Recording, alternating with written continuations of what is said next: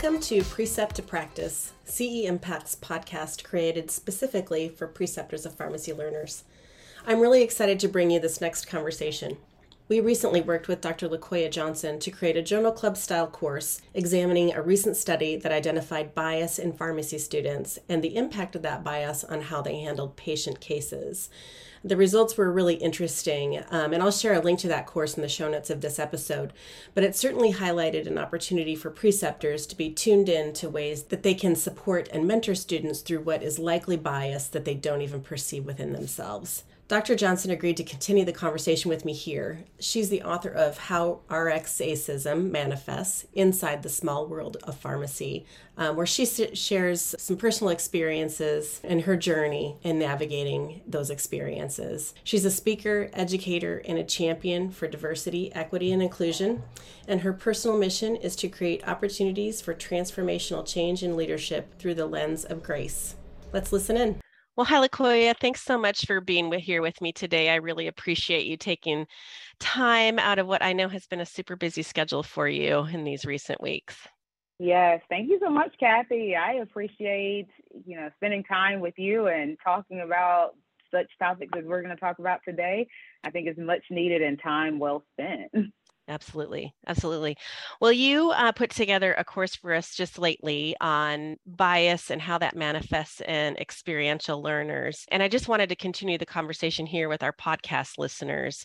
So if you could start by just talking a little bit about what implicit bias is, let's sort of lay the groundwork, and how that is different from explicit bias. Yeah, that's a great question. So when I think about implicit bias, I think about the beliefs and thoughts that are already operating in the background of our heads. They're already running in the background of our mind, and we don't even know that it exists.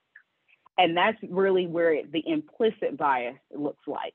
And as opposed to the explicit bias. So when we talk about explicit bias, this is that outward, we know that it exists. We've seen it ourselves. So when we talk about, maybe look at discrimination and racism, the outward appearance of, say, probably 50 years ago, you walk into somewhere and it had a white sign, was that whites only or colors only? Like, that is explicit bias. Like, it's out there in your face, we can see it. The implicit bias, though, is the fact that someone can walk into a space, and though it does not have a white sign or a color sign over the door, based upon how people are treated, the language that they use, the cultural environment, the feeling makes it such that it has a white sign and maybe a color sign over the door, right? And so it's really looking at the fact that implicitly, or, really all of us have some type of biases that are already running in the background of our head. And it doesn't necessarily have to, I talked about race there. It doesn't have to necessarily be race. It could be other things that we just have come to some of our own conclusions of who people are based upon different dimensions of diversity. And that's where implicit bias kind of shows up. I didn't realize how much I had taken on implicit bias, even in my own daily life, until one day I'm walking into a store and I wanted to return some things that I had purchased, and they were in the bag. And I walk into the store, and COVID had just started. So we had someone there cleaning the carts and giving you the carts. And I looked at the line, and it was like a mile long because people were starting to stand like 6 feet, apart. Mm-hmm. And I was like, man, I don't want to stand in that line. And I asked the lady standing there, I said, hey, can you hold this bag for me? And I was like, I'm going to go and exchange some things, but can you hold the bag and I'll go look around? And she tells me, she was like, you can just take the bag with you. And I looked at her for a second and I was like, wait, what do you mean I could take the bag with me? And it was in that moment that I thought about what I was thinking about, because we have to think about what we're thinking about. That's where the implicit bias shows up. We have to think about, because we're not conscious of it.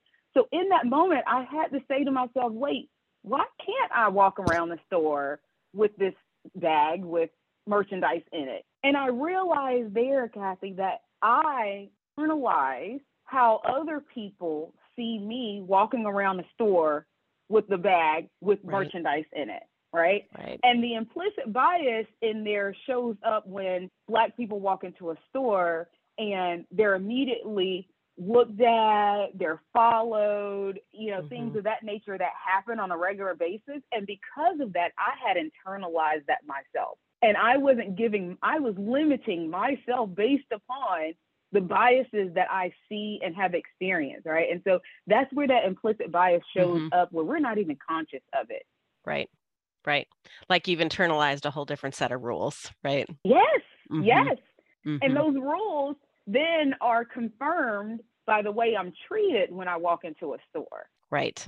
And so, but then me as a clerk, if I'm a clerk, I may not even realize that I've internalized those implicit biases because I'm just trained to look at certain people a certain way as being suspicious.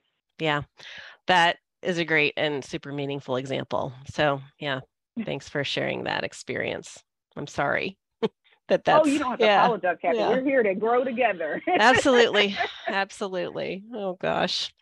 Well, let's talk a little bit about how bias might manifest in pharmacy learners, particularly in the experiential setting. We're talking to an audience of preceptors, and so how might they see that manifesting in students and how students are working with patients, particularly? So our implicit biases fundamentally usually manifest themselves in our language and our behavior. And I want to start with language first because words are powerful. Words really matter. And there are some colloquialisms that we in healthcare have just taken on, and maybe in some aspects we have taken it on as maybe a joke, but it's not really a joke, right? And one of those examples is the term frequent flyer. We all know in healthcare what that terminology means, but it doesn't honor the fact that there are some people who don't have access to a primary care physician. And therefore, they are literally using the emergency room as their primary care physician outside of circumstances of their own. And so when you hear a learner using terminology or language that is not appropriate, that's where those implicit biases are showing up. It's really hard. It is a very hard subject to talk about what preceptors can do and what learners can do because we're actually all learning at the same time. And so what I want to empower people to look at this as, when we say preceptor and learner, there creates this hierarchy. And we have a lot of hierarchies in pharmacy, too many hierarchies, because we're all supposedly on the same team trying to, serve our patients the best we can, right? And so our preceptors have to create the space for learners to give them feedback as well when their implicit biases are showing up. So I'll talk on the other side of things. Me as a learner, when I was a student, I was told by a preceptor, well, I can't give you all fives because I wouldn't give myself fives. Wow. What do I say to that, right? Right. And in that case, I'm not internalizing it as though, this has anything to do with the fact that I'm Black and you're white. This here is now a hierarchy thing. This now here is, you're supposed to be mentoring me, and because you don't see yourself as equivalent as a 5, you can't possibly see me there. And what does that do for my own learning and my own growth for you to internalize yourself, your insecurities, and now you've placed that on me? So there's a lot of, it's very complicated. There's a lot of intersectionality in there when we talk about implicit bias, because of so many different elements. And it really comes down to people really thinking about what I'm about to say, what am I trying to communicate, what is my intent, and what is the potential impact, right? And so that's the language. The behavior is, maybe it's, I don't feel comfortable seeing this patient. Can you give this patient to someone else? Why don't you feel comfortable with that patient, right? And we get it on both sides. I have not had this experience, but there are other colleagues who look like me who have had the experience where the patient asked for someone else. Yeah. And that's the implicit bias that I don't believe that you have the credentials to serve me. So therefore, I'm asking for someone else, right? And so, it's the language and the behavior. It's a both and. Right. Yep. Yeah, that's another whole podcast episode and course. But, also on the flip side, where pharmacy students may demonstrate some implicit bias in working with patients also demonstrate that in reacting to students, right? And so, yeah, to your point, lots of complicated intersectionality, hierarchy, all of those things going on for sure. So much. But what we can do really when it comes down to what are the practical things we can do in the moment, having the courage to have the conversation. Right. And we all have to do our own self-work to get to that point of having the conversation. I am not in any way, shape, or form believing that we are all ready to have the conversations that need to be had. Yeah. But at the same time, because of my experience, I can no longer sit back and wait for everyone to get on the same page and everyone to get on the same train to have the conversation. The conversations have to be had. And those who refuse to acknowledge that there needs to be a change, they're just going to be left behind. Mm-hmm. That's where we are at this point. Yeah. What tips can you offer, and maybe some strategies, and you alluded to this maybe a little bit earlier, but strategies that preceptors can use to, when they see bias in students, and let's narrow the conversation to pharmacy learners potentially demonstrating bias toward a patient implicitly, without recognizing that that's what they're doing, right? Yeah. So how can preceptors sort of be looking for that, and how can they start the conversation with the student? And with the student, I think I know some of the things you're going to say, but I probably don't know all the things you're going to say. So I think it starts with the simple question, help me understand. When you acknowledge something or you're seeing something, really, we can't necessarily say that it's biased, right? We don't know what it is. Right. We don't. And, when I talk about the example, a student doesn't feel comfortable serving a particular patient, it's more of well, help me understand what's going on. Why don't you feel comfortable serving this patient? It could be that that student was triggered by something that happened in the past. And if that's the case, then we have to serve them for that reason, right? Right. But if it's more, and or the student is using inappropriate language or referring to patients in derogatory ways, things of that nature, then it is either help me understand or what did you mean by when you said so on and so forth. Because I like to give people the opportunity to address it and reflect on their own behavior and or language. And then it is corrective, like that coaching. Like, so if the preceptor knows that, hey, for instance, we'll say frequent flyer. I understand where that terminology comes from, and you may have heard that used by another health professional here. But in our culture, in our environment here, we are practicing more inclusive language, and we don't call people frequent flyers. Let me help you understand why some people come to the emergency room and use the emergency room as their primary care physician. And then it's providing that student with some resources. So for that particular example, it would be have the student read up about the social determinants of health and do some deeper dives into why this patient may possibly show up where they are. Right. I think another thing is that we see a lot, especially from pharmacists and being in a residency type of situation for sure, or where you're going to have interactions with patients. A lot of times we focus on change of lifestyle.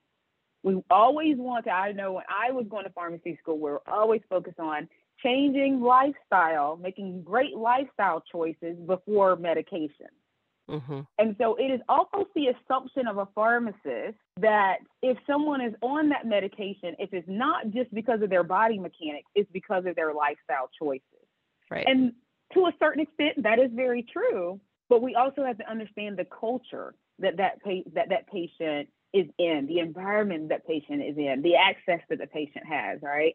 And so preceptors have to do their own due diligence of understanding those social determinants of health. When we look at that social line on the SOAP note, that is very heavy. Yeah. And what does that mean? This is just resonates with me because I had an experience, it's been several years ago now. And I will say I had an experience with a student in my office who said, and we were talking about planning their rotations. And he said, I don't want to do a diabetes rotation. And I'm like, well, why is that? I mean, really? But seems like that's something, would be super relevant and practical across whatever it is you do. And he's, well, they have it because the choices they make. Basically it was their own fault. And I remember I was literally speechless and had a reaction to that, knowing that I needed to address it, but honestly didn't necessarily have all the language at that point to address it because this was a number of years ago. So I knew, like, this is wrong. I should be coaching this student in this, but not very well equipped to speak the language. So I really appreciate you calling out, sort of our responsibility to make sure we have the language and that we're educating ourselves and to be able to talk about these things in a way that is meaningful for students and, to help them be the best practitioners they can be too. So that's, that's a really good example, I think. So obviously still bothers me because it's been several years since that interaction happened, but yeah. And I will say, Kathy, I think, I don't want to speak for you, but I think for me, what would bother me in that interaction is not having the tools, not knowing that something needs to be said, but not knowing what to say. Yep. Right. And where are the resources for me to go to find that information? And I have to say that in the last 2 years, the resources abound. Yes, they do. They are there. However, if you need to, where do you go quickly to find this information, right? And that's where I want to be that resource for pharmacists, preceptors, pharmacy students, really the pharmacy industry. I aim to be that resource to help you find that information, to help you craft what does that language look like. I had a student that said this, LaKoya, I don't know how to deal with that. That is where I see my role and why I truly believe that I have been prepared for a time such as this. I went through a horrible, horrible situation. But out of that pain now, I found my purpose and this is my passion. I really, truly believe that this is what I was created for. Like, pharmacy is supposed to be my platform. I wasn't born to be a pharmacist. Pharmacy is my platform to serve others. Yeah. Well, we're going to make sure we put a connection to you in the show notes, along with a number of other courses that we've developed in this space, and do what we can to get those resources out there for sure. And that led directly into my last question for you, which was really about resources. So I think we can cover those bases for sure. Any other tips and strategies for preceptors who want to be diligent in this way?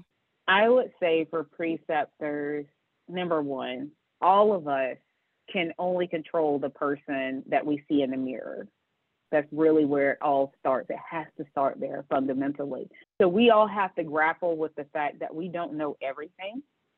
We're not perfect. As pharmacists, we aim for perfection all the time, but we're not perfect. We are human beings. We are fallible. We're going to make mistakes. But when you took that oath, you took an oath that you were going to relieve human suffering.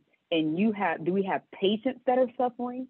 You have coworkers that are suffering, and you're going to have students that are going to be walking into your space and they have been suffering themselves for a long time, right? And so to really relieve human suffering means that you need to do your own work, do your own self-work. Start thinking about what you're thinking about.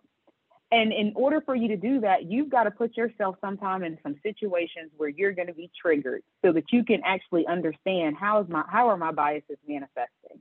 And that means putting yourself in some situations where you may be the only person that looks like you, where you're in a culture that is completely different from you. You can actually go places where everyone looks like you, but it's a completely different culture, right? So you have to intentionally put yourself in situations that are uncomfortable so that you can start understanding how you are starting to think and how that may be manifesting itself. So be okay with being uncomfortable. Yeah. So a lot of reflection. And, as teachers and mentors, we have to really come to the table with, a certain amount of vulnerability.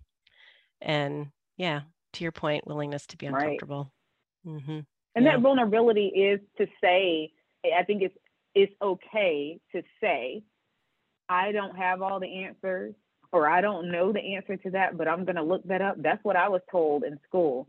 Preceptors have to be able to say that, just like students have to be able to say that, because students are going to come now. They've been getting this education and they get it. They understand diversity. They understand inclusion. I have a 16-year-old. I mean, the stuff that comes out of her mouth now that is normal is very, it's leaps and bounds from where I was at 16, right? So that you're going to get some students, they get it. They may say some stuff that you don't understand, or maybe you haven't even started to get there and you haven't started to learn it. Let's learn together. Yeah. Do you have some resources that you could share with me? It's a shared learning. We're all growing together. Yeah. That's great advice. Great advice. All right. Well, thank you so much. These conversations I just always appreciate and feel a little, I don't know, I don't want to say wiser, but certainly more enlightened and more prepared. I hope you feel more empowered. I'm more empowered. Absolutely. Well, thank you so much, LaQuaya. I really appreciate it. Thank you for having me, Kathy. Every time I talk to LaQuaya, I walk away with a new perspective, and I'm just always grateful for her approach to these conversations, always through a lens of let's grow together. We've added information on how to contact her in the show notes, along with several other courses specific for preceptors on this and related topics, and I really hope you'll take some time to check those out. Additionally, we have a full library of resources for you on our website, so please visit us at ceimpact.com and click the Preceptor tab to learn more. Thanks again for listening, and we'll see you next month on Precept to Practice.